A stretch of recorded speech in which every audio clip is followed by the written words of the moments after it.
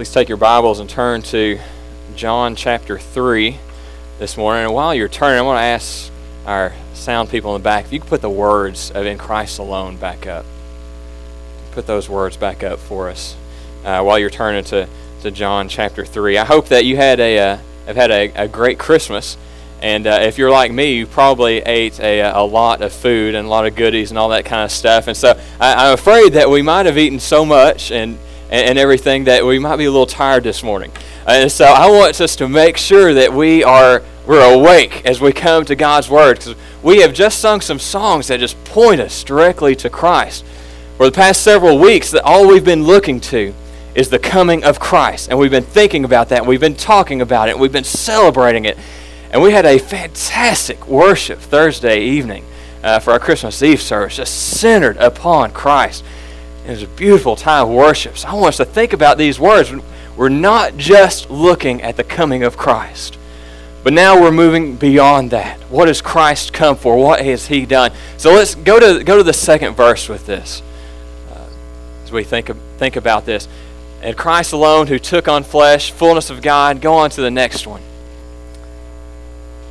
So on that cross, Jesus died. The wrath of God was satisfied. Did you all think about that while you were singing that song? The wrath of God was satisfied when Jesus died on the cross. This major scene that we've been looking forward to over the past several weeks and that we celebrated Thursday night, this is what it was all culminating in. Jesus coming to satisfy the wrath of God. Go on to verse 3. Skip on a couple slides to verse 3. There in the ground his body lay, light of the world by darkness slain, then bursting forth in glorious day up from the grave he rose again. How can we sing that without deep joy in our hearts for what he has done? This baby that we have remembered over the past few weeks, this is what we're celebrating. Y'all can go ahead and pull that down. We're moving into, now Christmas is past, we're moving into a new year and everything. And what I want us to do this morning, I want us to think for just a little while on what Christ has accomplished. We've talked about His coming and looked forward to that, but now I want us to set our hearts and our minds on what Christ accomplished by His coming. You see, we're getting ready to go back to students, you're getting ready to go back to school and homework here in about a week, and those of you all who had a few days off from work, you're getting ready to go back to the grind and all the work that's waiting on you and everything that you have to do and things like that. And it's very easy for us to have had this great few weeks of worship and Christ-centered everything. And for us to go back just to the daily grind and just kind of, all that just kind of slip away. And just for the daily stuff that we have to go through, just begin to kind of take over our lives. And just kind of get back in the routine of kids and homework and school and job and everything else that's going on, and that stuff begin to just kind of creep in and take over. And so what I want us to do this morning is I want us to focus our thoughts, our minds upon what Christ has accomplished. As we look to John chapter 3. John chapter 3 is a chapter that you remember probably very well. It's a chapter in which Nicodemus comes to visit Jesus at night one night. And Nicodemus was a man who is a Pharisee. And if you remember from studying Scripture before, you remember that Pharisees were a group of Jews who were very zealous for the law. What they did was they worked to try and keep the law in every single facet of the law. And they even made up extra laws to make sure that they didn't possibly break one of God's laws. And so they were very zealous for this. And Nicodemus is one of those Pharisees. And he's coming to talk to Jesus because he has heard something about Jesus. He's heard about some of these amazing things that Jesus has been doing, and he's heard about Jesus being this amazing teacher. And so now he's wanting to find out more, who is this Jesus? What Nicodemus doesn't realize is that Jesus is getting ready to rock his world. Jesus is getting ready to turn everything upside down that Nicodemus has believed about how he can see the kingdom by obeying the law and by being good in himself and what he does. Jesus is getting ready to totally turn all that upside down. And so this morning, as we look at this passage, what we're going to do is we're going to focus on this and think about, what does Scripture say? What does Jesus say about how a person is saved? And now I know this concept and this passage is something that's very familiar to you. You've read it many times before. You've studied it in Sunday school since you were a kid. And here's what is a danger for us when we come to a passage like this. When we come to a passage that's real familiar, it's easy for us just to tune it out. It's easier for us to say, well, I've heard that before. I know exactly what that's talking about, and just kind of goes in one ear and out the other. Don't do that this morning. Listen to what God's Word says and focus in on it. Hear what Christ is saying to us.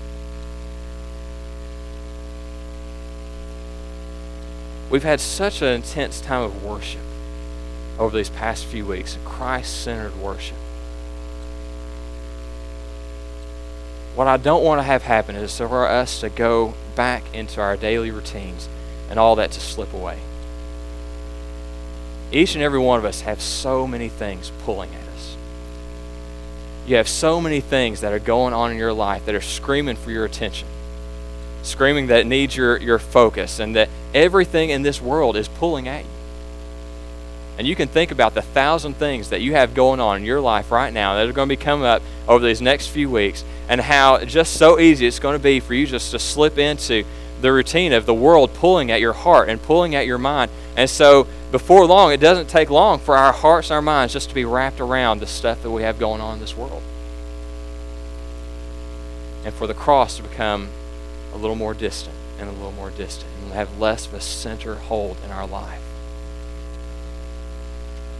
The world's constantly pulling at us, screaming at us to make the world the center of our lives. The remedy for that is to set our hearts and our minds upon God.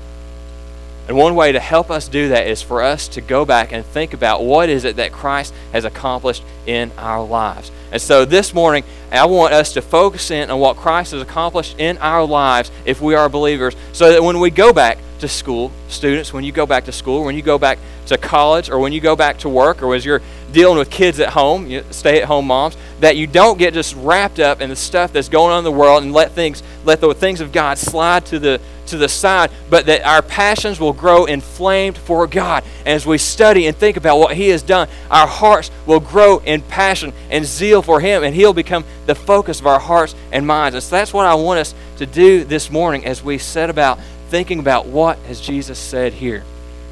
As we look at this passage, we're going to see three things that Jesus said are required of salvation.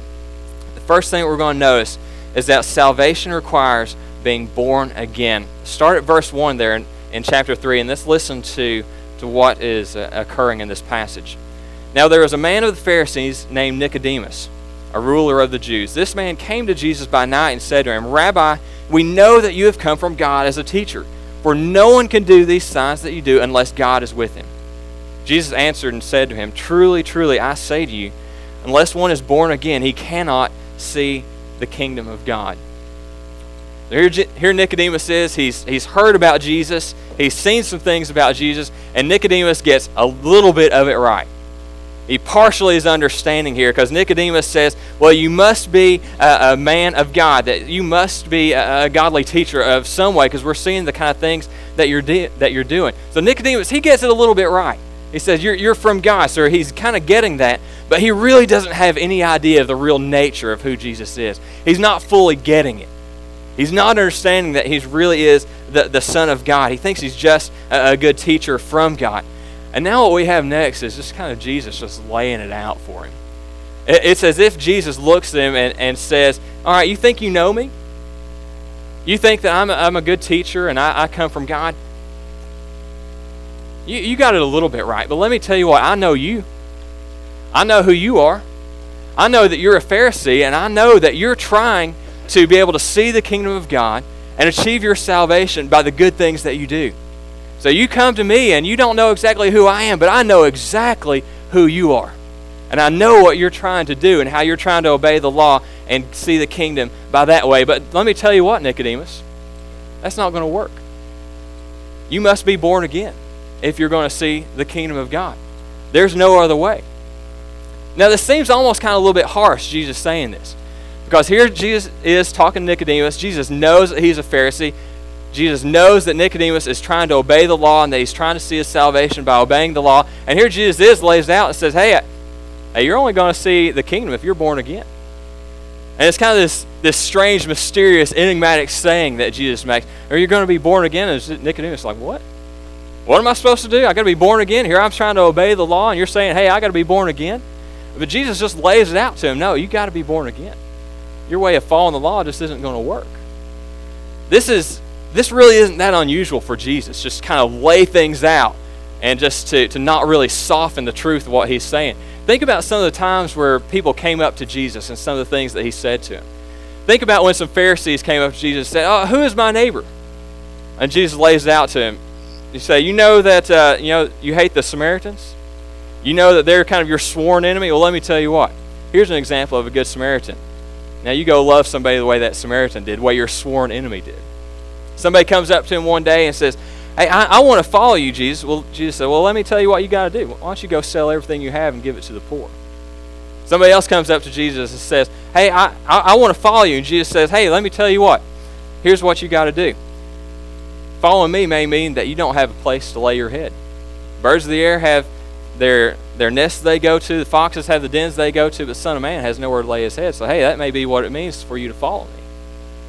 Jesus lays it pretty much out there for people. And we're not talking about people who are already disciples. We're talking about people who just come up to him and want to learn more about who he is. And Jesus lays it out and says, here it is. Bam. Now follow me. One thing that we don't see happening is Jesus trying to woo people into the kingdom. This is a little bit of a side here, but I want us to focus on this and think about this just a second. We don't see Jesus going up to people and saying, hey, you can have a better life if you'll follow me. Hey, if you'll follow me, you'll have a better marriage, and you'll have kids that obey you, and they won't scream and cry anymore, and you'll have the coolest clothes, and you'll have the best chariot to ride around in, or whatever. We don't see Jesus going around talking to people like that. He doesn't say, hey, you're going to get the best stuff if you follow me. Jesus lays it out pretty bluntly to people. Somebody comes up to him and says, hey, I want to follow you, but I need to go bury my father. And Jesus said, hey, let the dead bury the dead. You come follow me. Recognize the Son of Man is here standing for you, God himself. Hey, you want to come follow me? Just come follow me. He doesn't really pull any punches. He says, you want to come follow me? Hey, eat my flesh, drink my blood. That's what it's going to take to be a follower of me. I think sometimes that we've missed that in the church today. I think the church in America, a lot of times they've traded this kind of urgency that Jesus has and this kind of straightforward, hey, this is what it means to follow me, for a watered down, lack of urgency, feel good kind of message. Where people are told, hey, if you come to Jesus, you'll get your better life. Just come to Jesus and you'll have a better job. Just come to Jesus and he'll wipe away all your worries and your cares and everything will be good for you. Hey, come to Jesus, you'll get a bigger house. Just these, one thing after another, that stuff that is kind of peddled to people. It's almost like being a car salesman. You want a car? Here's one that gets better gas mileage. You want to follow somebody? Follow Jesus. You'll get kind of a better life to it. Well, here's the problem with that kind of picture. We don't follow God. We don't come to God to get a better life. We don't come to God to get a better marriage. We don't come to God to get better kids. We don't come to God to get more stuff. We come to God to get God. When we come to him, when God did a work in my life and brought me to salvation, I didn't get better life, better this, newer, faster car, or anything like that. You know what I got? I got God. And that's what you and I get when we come to salvation. And so we don't take the gospel to people peddling it like they'll get something else. They get what is the best thing that there is, and that is God himself. When I go stand before God in heaven, I'm not going to look back and say, well, thank goodness I had a better car or a better, marriage, or I had a better kids that, obeyed me better. You know what I'm going to do when I stand there before God in eternity for all time, standing for him? I stand before the one that I got. I got God. I got a relationship with him, and that is the goal of the gospel. Jesus is standing here talking to Nicodemus saying, hey, you're going to get your best life if you'll follow me now. No, if you follow me, this is what you get. You get truly, truly, I stand before you, the Son of Man. This is what you get. So if you are a believer, that is the goal of the gospel. That we get God for eternity. Isn't that amazing? We get God. And here Nicodemus is. man that believes that he's earns his salvation by following the law and earning it, and he's heard about some of these good things that Jesus has done, and it says, if Jesus is saying to him, you're interested in the signs, the stuff that I've done, you don't understand. You don't get it. You're excited about all this temporal stuff that I'm doing, but here it is. I am God right before you. Here's what you get if you come to me. I came to seek and to save that which was lost. You remember Jesus saying that? That's his purpose of coming. Being a Pharisee or a Jew or whatever else won't save you. It's about being born again. The point that Jesus is making here is that you can't bring about your salvation by your own efforts. Exactly what the Pharisees, these other people, were trying to do. And we stand back 2,000 years later in our comfortable pews here and looking back on Nicodemus, and we think, well, how in the world, Nicodemus, could you really believe that you're going to get to see the kingdom, that you're going to get salvation by being good? We kind of get a little bit judgmental on him, thinking, oh, how in the world could you think that? But here's the thing. That's probably the exact thing that the majority of people in the world believe today. That they will see heaven, that they'll see salvation by basically being good. Students, the people that you walk by in school, the students that you go to school with, I can guarantee you that a lot of those think, hey, God's going to accept me because I'm not as bad as some of those other people. I'm basically a good person. You know, your neighbors, the folks you work with, even probably some of your family, probably looking at their lives and saying, hey, you know, I'm not as bad as these other folks. God's going to accept me because I've done a lot more good in my life than I have done bad. That's the predominant view in our world today. And so this, as we're talking about Nicodemus here, we've got Nicodemuses running around all around us. They may not be trying to follow a whole specific set of laws, but they're relying on their own goodness for salvation rather than relying on the only one who can save them. Look what Jesus says, verse 3. He says, truly, truly, I say to you, unless one is born again, he cannot see the kingdom of God. This is the only way. You must be born again. Now, the way this is written in the Greek doesn't fully get across in the English. And so we're going to have a little bit of an English lesson here in case it's been a few years since you've been in school and been focusing on your grammar and everything. I kind of like grammar and all that kind of stuff. So here's your grammar lesson for the day. Does anybody remember what a passive verb is? Passive? Oh, all right, here comes the grammar lesson. All right, passive verbs. Passive verbs are those verbs that mean something is done to you. Like an active verb is I do something. Like you imagine you're playing baseball, I hit the ball. I'm doing that. I'm hitting it. Now, a passive verb means something's being done to me. I get hit by the ball. You see the difference there? Something's done to me. All right, when Jesus is talking here, he's using passive verb. It's something that's done to you, not something you do yourself. It's something done to you. Jesus said that you must be born again. Passive. It's something that's done to you by God. Nicodemus, it's not up to you. You can't do it yourself. It's something that God does to you. You must be born again. Now, we're in a time here in our church where there's a lot of ideas about birthing going on. We got babies being born left and right. You look in our nursery and it's overflowing. You're going to have to hang them from the ceiling or something. I don't know. We've got tons of babies. We had one born a few days ago. Now, if you think about birthing, about these babies, there is no baby that says, I think I'm going to be conceived today. The baby doesn't do it. The baby doesn't birth itself. There's a mama who's involved in that process, just in case you didn't know. Jesus is saying here, hey, look, you must be born again, and hey, it's not going to happen just by you. It's something that's passive. It's something that's done by God. So if you're going to see and enter the kingdom, you must be born again. Something that is done by God to you. Poor Nicodemus. Poor Nicodemus. Here he is. He just wanted to come find out who Jesus is. And Jesus said, hey, you got to be born again. And Nicodemus doesn't quite get it. So we get the first thing that Jesus says. He says, you must be born again. Now we come to the second thing Jesus is going to say. And he says that salvation requires being born of the Spirit. Look at verse 4. We'll follow along how Nicodemus' head is just exploding at this point. Nicodemus said to him, how can a man be born when he is old? He cannot enter a second time into his mother's womb and be born, can he? Obviously, Nicodemus doesn't quite get it. I don't know. We don't know how much he doesn't get it. We don't know if he's actually thinking, you expect me to go back into my mother's womb? Are you crazy? We don't know if maybe he's just kind of trying to wrap his mind around it and saying, Jesus, I hear what you're saying. I know you don't actually mean that. What is it you're trying to get across? So what we know is Nicodemus doesn't really get it. He doesn't know what's going on. And look what Jesus says next to him. He says, truly, truly, I say to you, unless one is born of water and spirit, he cannot enter into the kingdom of God. Now this is something that gives people fits sometimes.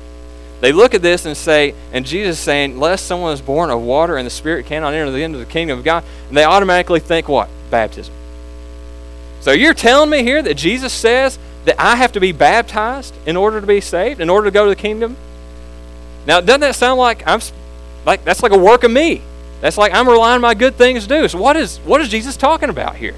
Is he saying you got to be baptized in order to go to heaven? No, I don't think so. Jesus is saying something that Nicodemus really would have caught on to quickly. Remember, Nicodemus is a Pharisee. He's like an expert in the law. He knew the Old Testament forward and backward. Probably quote tons of it. He's like the teacher that you go to when you want to learn something about the Old Testament. And so Nicodemus here would have immediately caught on to what Jesus was doing because Jesus was referring back to an Old Testament passage. So if you want to go back, turn back with me to Ezekiel 36. It's an idea that we see in the Old Testament a few times about how God relates water and purification. How God relates water and being cleaned by Him. Ezekiel 36, listen to this in verse 22. Therefore say to the house of Israel, thus says the Lord God, it is not for your sake, O house of Israel, that I am about to act for my holy name, which you have profaned among the nations where you went. I will vindicate the holiness of my great name, which has been profaned among the nations, which you have profaned in their midst. Then the nations will know that I am the Lord, declares the Lord God, which I prove myself holy among you in your sight. For I will take you from the nations, gather you from all the lands, and bring you into your own lands. God is saying here, you have profaned my name, you have bowed down to false idols, you are dirty in my sight. Now listen to what I'm going to do. Verse 25. I will sprinkle clean water on you, and you will be clean. I will cleanse you from all your filthiness and from all your idols. Moreover, I will give you a new heart and put a new spirit within you, and I will remove the heart of stone from your flesh and give you a heart of flesh. I will put my spirit within you and cause you to walk in my statutes, and you will be careful to observe my ordinances. Now, does that not sound like salvation? I will put my spirit in you. I will clean you. You notice how water there is related to purification, is related to salvation? Jesus is doing that exactly right here in this passage in John 3. Go ahead and turn back there. Jesus is saying, look, you don't need to follow all the laws. You don't understand. You're dirty. You're a sinner. You're dead in your sins. What you need is for me to cleanse you. And that's not something that you can do on your own. Verse 6.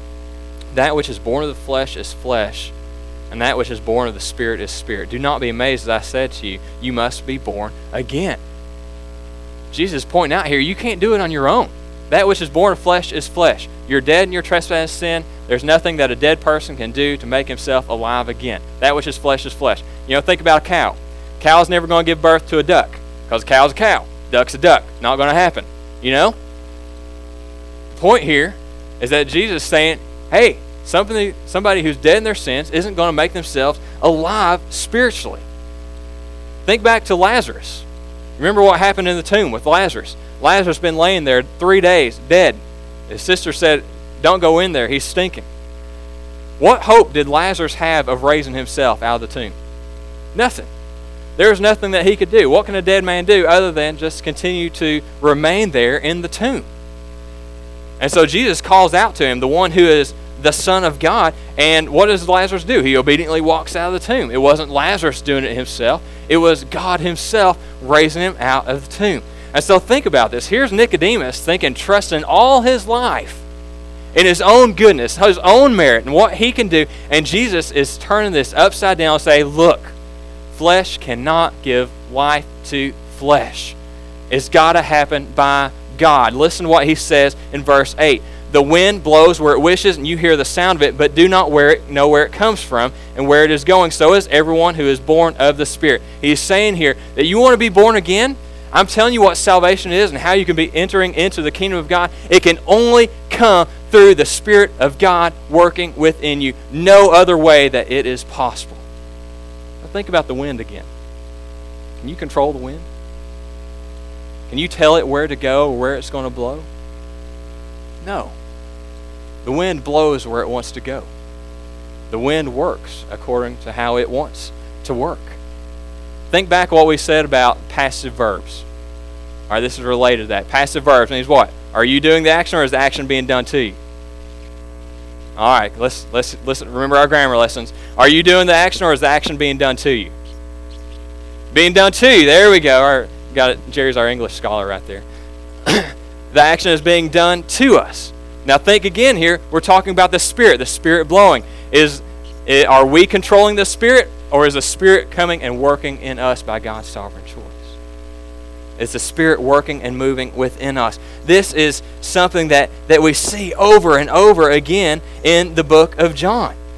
John talks about how you cannot do anything to save yourself. John 1:13 says, we become children of God, not of blood, nor of the will of the flesh, nor of the will of man, but of God. It is God working in us and through us to make us His own. It's not us working up some feelings. It's not us going before a church and making a decision. It's not us walking an aisle. It's not us getting baptized. It's not any of these things. It's the Holy Spirit moving into our lives and then making us born again. This is something that is known in theology as the doctrine of regeneration. Being born again, made alive again. It's us being taken by God, dead in our trespasses and sin, and being raised to newness of life, in which God does the work in us. What an amazing picture of us who had no hope, dead in our trespasses and sin, and yet God raises us by His Spirit. Do you see the power of God and God Himself at work in us? And that is not us.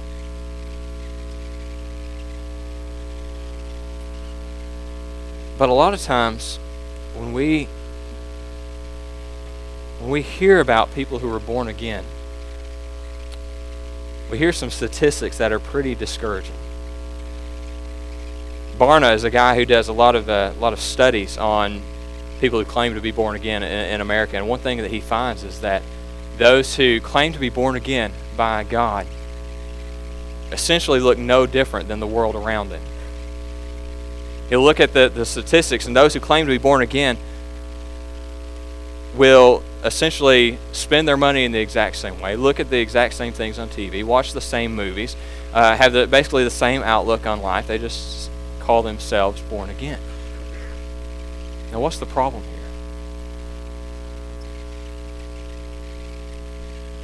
here? Is it possible to be born again, raised into newness of life by God Himself, and yet look exactly like the rest of the world?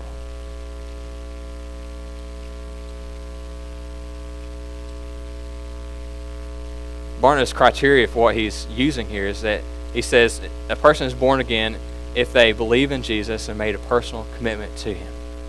The problem is that we have a lot of people in the church today, in America today, who claim to be born again because they like Jesus, but in truth the Spirit has never made them new creatures. Think about what happens when something is made new. Paul talks about that if we're saved, then we have been made into a new creature. We're a new creation. Think about a baby. A baby is born. It doesn't continue just to remain there in the womb. It doesn't continue just to abide there. It goes out and it breathes and it functions and it cries and it eats and it sleeps and it poops and all that stuff that a baby does. It lives. It doesn't show the characteristics of something that is dead. The question that we need to ask ourselves: have we been born again? This is the question that I want every person in here to ask themselves. Child, student, adult, whatever. Ask yourself the question, have I been born again? Has there been a time where in my life where God has worked in me so I went from the point of being dead to the point of being alive? has that happened in my life? So that you can look at your life and you can say, yes, I see where the Spirit made me alive and I am different because I am alive, not dead. If we have salvation, we must be born again. We must be born of the Spirit.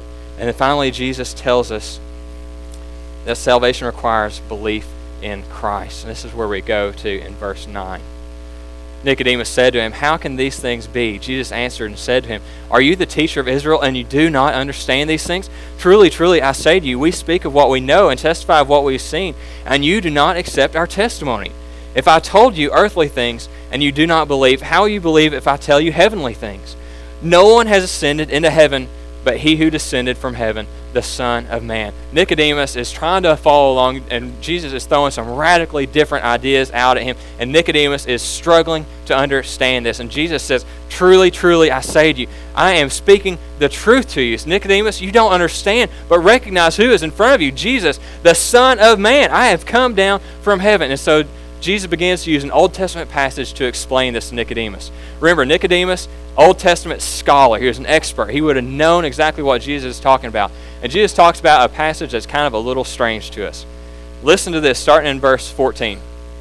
"As Moses lifted up the serpent in the wilderness, even so must the Son of Man be lifted up, so that whoever believes will in him have eternal life." Jesus is referring back to a passage in the book of Numbers, from Numbers 21. Remember, from this passage, if you remember this, the people of Israel were wandering around in the wilderness. They had sinned against God, and God had set them wandering around the wilderness. And here they were, and they are grumbling, and they are griping, and they are complaining to God about the fact that they are there in the wilderness, and all they have is this manna stuff to eat. And it's manna today, and manna for lunch, and manna for supper, and they're griping and griping and griping and griping about this. And God looks at them and says, "Fine.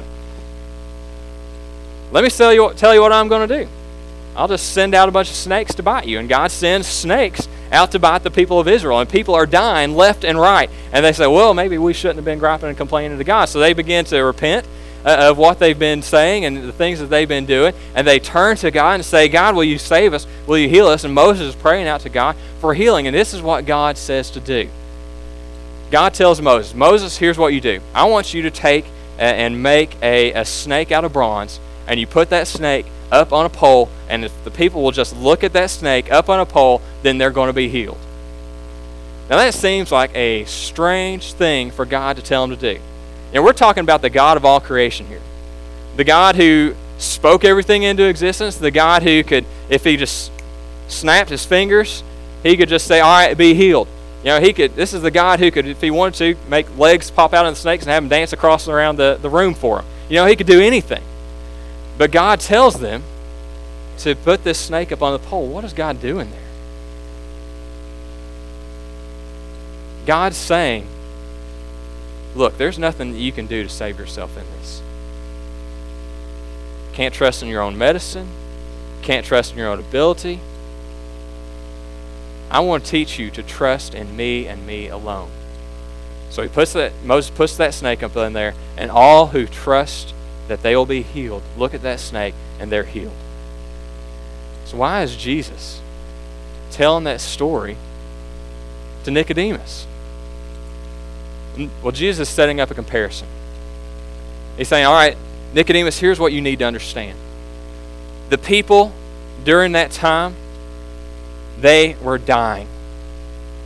And what you need to understand is that people like you are dying also. The people around Moses had no hope. There was nothing that they could do in and of themselves.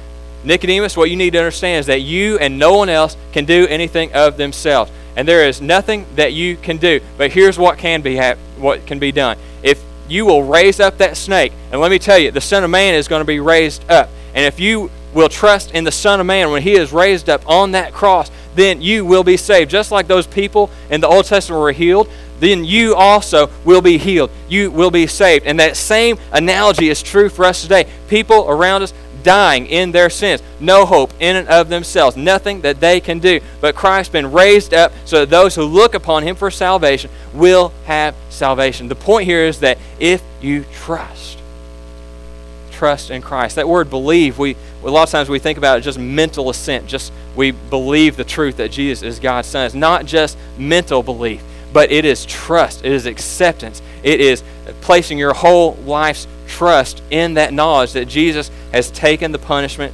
for our sins. So when the Holy Spirit is drawing a person, when the Holy Spirit is working in the heart of a person, regenerating, what's our response? To believe, to trust in Christ. This, what we've been talking about, this is the essence of salvation. This is the essence of what Christ has done. We've been talking about the manger for so long. I want us to remember that this is what Christ has accomplished in our lives. And it's not about us. It's not about what we've done, but it's about what Christ has done in us. So my question that I ask you is, are you born again? Have you been made new by God, by the Spirit working in you? If you have, make it your point this week, and as you go back into the daily routine of life, to set your heart upon Him. Don't fall into the trap and the temptation that the world just consumes everything in your life when you have this responsibility here, things that have to be done, the house got to be clean, all this other stuff. Don't let that stuff invade your heart and your mind so that rules your life. Set your heart and your mind on the one who has saved you by His work. If you haven't been born again, do what Jesus says. He says, trust in Him. Now, in a room this size, I would dare say there are probably some in here who have never been born again. If that is you, it doesn't mean you coming up here and talking to me or to someone else or to filling out a card or to being baptized. It is about you sensing the Holy Spirit working in you, making you new, and you calling out to God and saying, I trust you. I believe in you. I repent and turn from my sins, and I trust that you took the punishment for me. So if that is you, call on His name for salvation. If it's not you, just rejoice in your salvation.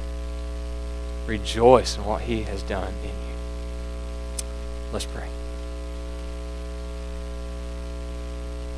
God, we come before you rejoicing in the good work that you have done, and we recognize that it is not us, but that you have come and worked in us by your great goodness, by the Holy Spirit. God, if there's anyone in here who does not know you, God, I pray that you'll stir in them with your Spirit, and they will turn to you and trust in you. For those of the rest of us who know you, God, help us just to not be consumed with this world, but to turn to you and set our hearts and our minds upon you, that we may worship and glorify you and not be consumed by the stuff that we have going on day to day. It's in Christ's name we pray.